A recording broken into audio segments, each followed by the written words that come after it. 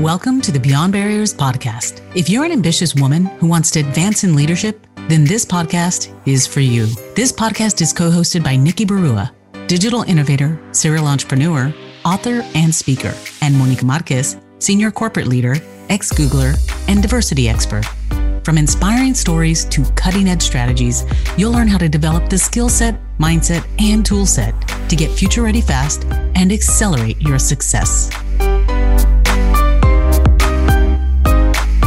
Hi, everyone. I'm Monica, your host for today, and welcome to Beyond Barriers.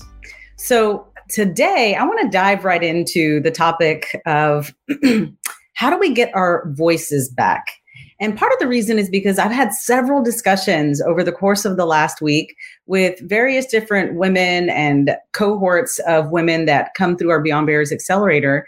And for some reason, this week, one of the prevailing topics has been, how do I find my voice in meetings? How do I stop the, how do I address the man-interrupting or the mansplaining? Or how do I take my power back when we have some of the what they call the bro-appropriating, where men are taking credit for ideas, or, you get interrupted and a male in the meeting is explaining what you're trying to say, or you just blatantly just get interrupted and overlooked or outvoiced.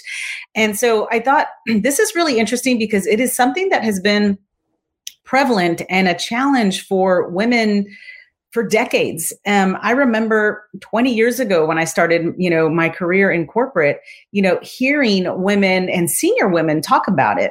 And this isn't something that just junior level women are dealing with. It's women at all levels, at the highest levels of organizations. And outside of these meetings, they are strong, bold, very pioneering individuals.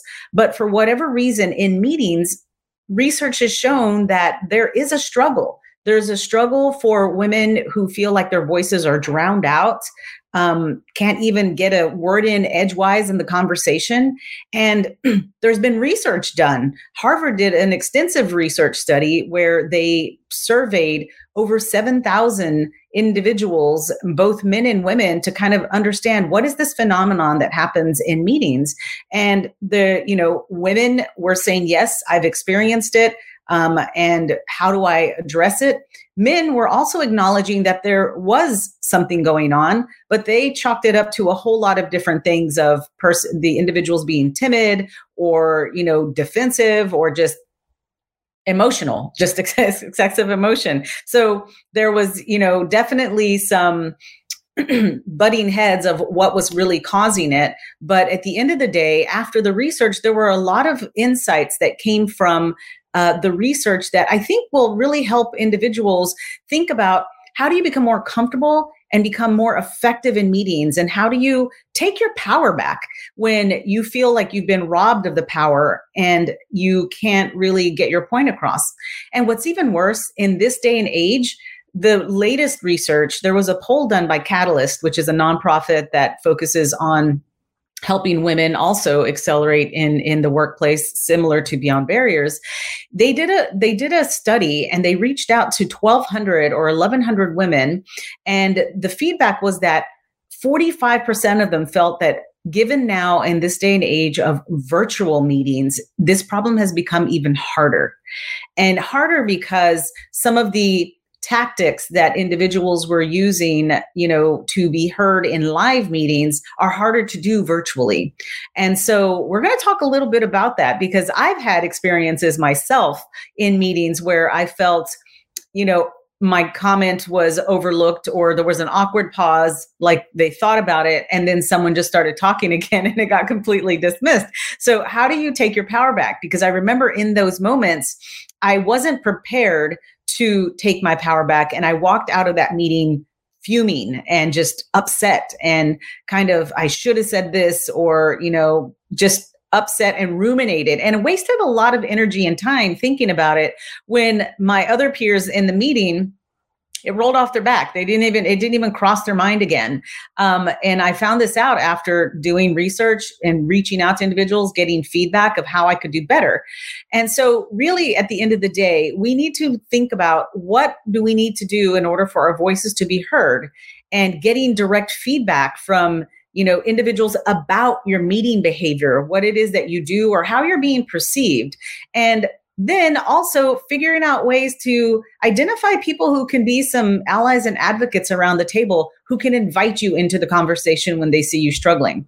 So let's dive a little bit into that. I want to share a little bit of, data points that, some of the research that even Harvard Business Review did. And this isn't, like I mentioned, a new problem. This is something that's been going on a while. And one of the most interesting research studies that Harvard did was about 6 or 7 years ago. So you can see it's been a problem that's been around, but they took over 7,000 surveys to really understand what's going on in these meetings. And women were saying, things like, well, I get overlooked, or I just, can't get a word in edgewise, or they themselves start getting feelings of self-doubt and they shrink themselves in the meetings, opposed to taking up more space, walking in, being more assertive, and having a point of view.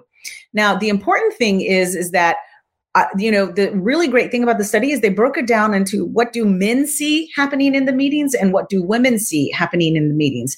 And the interesting thing is that what men saw was that women weren't being concise, they weren't getting to the point, and that in some cases they were a little too passionate or over emotional in the meetings, and that was what was causing them to get overlooked. Now, we can all get upset and say, listen, women are held to, there's a double standard there. And the unfortunate truth is, yes, there is some systemic bias and barriers in there, but until those things can actually change, we've got to figure out ways to work around them, or, work over them, under them, whatever it takes.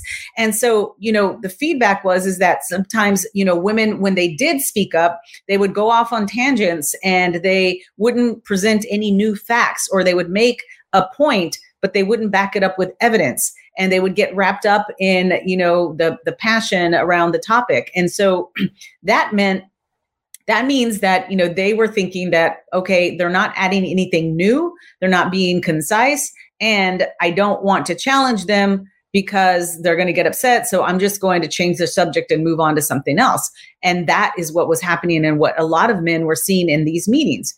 However, women, of course, said that, they felt like, okay, they were really, it was harder to read the room because, men would not necessarily be as prepared as women, where women might have PowerPoints and all of these things and would have a lot of information that they wanted to share, but they weren't using what, sometimes people call high D communication of get to the point. What is it that you're trying to say? And they weren't using language that they consider what to be called muscular language. It was a little timid and a little kind of standoffish. And so those were interesting things of, what can women do? And so one of the key things that they shared is that women need to prepare before the meeting, but not in the sense that we think, because women do a really great job of being prepared, having your PowerPoint deck, having all your ducks in a row, those types of things. The preparation that women were not doing, that most men were doing, was called the pre-meeting kind of solicitation. They were soft socializing their ideas with other people who were going to be around the table prior to the meeting. And that is one thing that women sometimes don't do, because sometimes you find yourself as being the only, and you already feel like the numbers are stacked against you.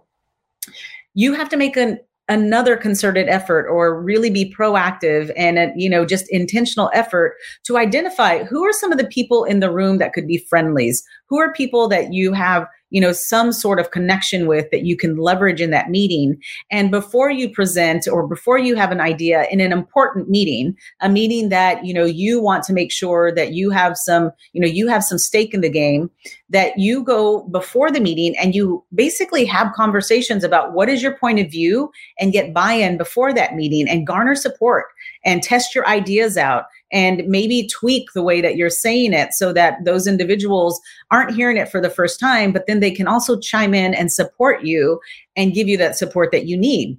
The other was leveraging that person to, be able to say, hey, I really want to make a point in this meeting, but I struggle with getting my point of view heard or, getting the floor. Can you help me in doing that? And so part of it is being strategic and really getting the help of, someone saying, hey, Monica, I know you were, you had something to say about this, or you and I were talking about this a while back, and they bring you into that conversation. So that was that kind of preparation that women were not doing. They were prepared in all the other facets, but not necessarily doing the pre-meeting. So, just soft socialization of what it is that they wanted to talk about. So that's something you should consider. Now, that might be easier in real life when you're in the office and before you go into the meeting, you can make rounds and kind of connect with people beforehand. Show up early to the meeting and maybe connect with them beforehand or something like that. But in virtual meetings, that's really hard to do. So you actually are going to have to plan a little better and maybe reach out the day before or via instant messaging or something along those lines of, hey, we're about to go into this meeting. Here are my thoughts, and I would really love your support in this situation of like being able to reach out beforehand. It's going to be a little different in the virtual world. So be creative and think about ways of how you can talk to these individuals before that important meeting so that you know who you've enlisted the help of. And maybe this will help you be heard a little better.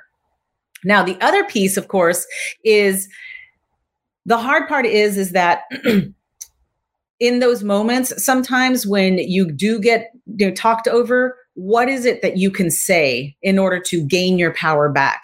And we all saw a really great example during the presidential debates when Kamala Harris was like, I'm speaking, and, took the floor back. That is honestly what we need to start doing, is feeling confident to be able to find ways or have the phrases, the statements that you need to make to take the power back. And it could be something as simple as like, hold on, I haven't finished my thought, and then be able to go on saying that, or saying, I'm sorry, I'm not done speaking. I really want to hear your perspective and what you want to say, but let me finish, and then go on, doing that, where it may be trying not to be very, defensive in that way, but keeping an even keeled tone. That was the other important thing that they brought about, is that sometimes the reason women were being called too emotional was because the pitch of their voice would change whenever they started getting frustrated or upset or angry. And so learning to make sure that you can control your voice and make sure that you stay even keeled and you don't, resort to sarcasm or just being very short and, and abrupt. Of how do you practice that? How do you practice, keeping that? And believe me, I know, keeping that, the boil at bay and getting your point across. And so it was just different things of learning how to say, even in some cases, being bold enough to maybe not interrupt, but in that moment, in that pause, being able to say, have you thought about it this way? Or what if you looked at it like this? And you taking the floor whenever you are trying to get a word in edgewise. But the most important thing they came out in saying is leveraging more muscular language. And so it was basically being, more kind of proactive language opposed to passive. And I am, when I read these, I was like, oh my goodness, I say these things all the time. And I learned to switch and say it differently. And so rather than saying, how about I strongly suggest this. It's more assertive. It's more confident. In one of those things of like, yeah, I tend to agree, or just nodding your head, being able to say something much more assertive of, that's absolutely right, and here's why. And then adding why you believe, so strongly in that. The one that I used to do all the time that's the worst is I think, or maybe, I would start my sentences with that. And I'll never forget one time, one of my sponsors to this day and one of my first managers, and his name is Lance Laverne, and some of you may know him.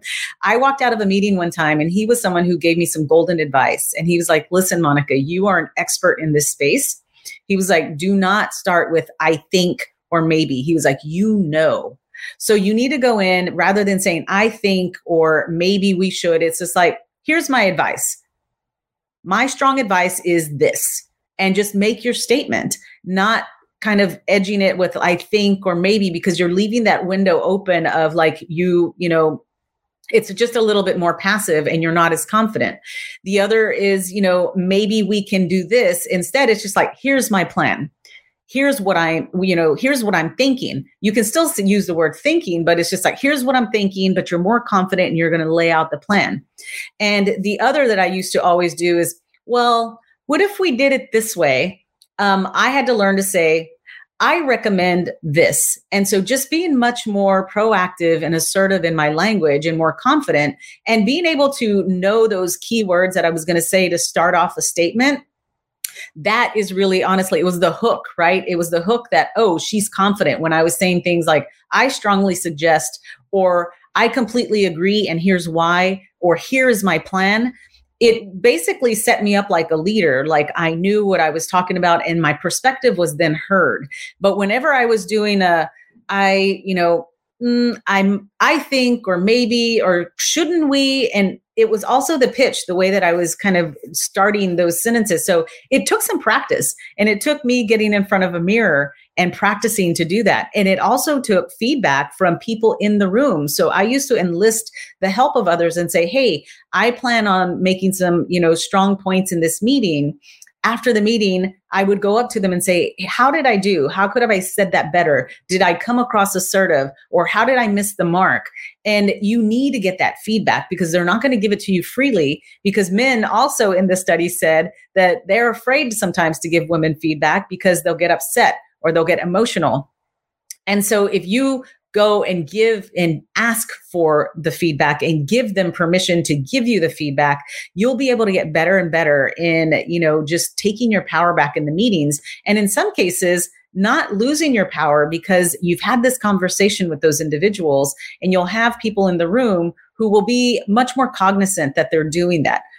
At the end of the day, the research was showing is that this isn't being done out of malintent. There is never any malintent. The impact may be negative, but it's just the way that the conversation was rolling, and women were personalizing it a lot more, which is hard not to do. I'll admit, I'm the first one who finds it very hard to depersonalize things. But the one thing also the study brought out is that men don't personalize that.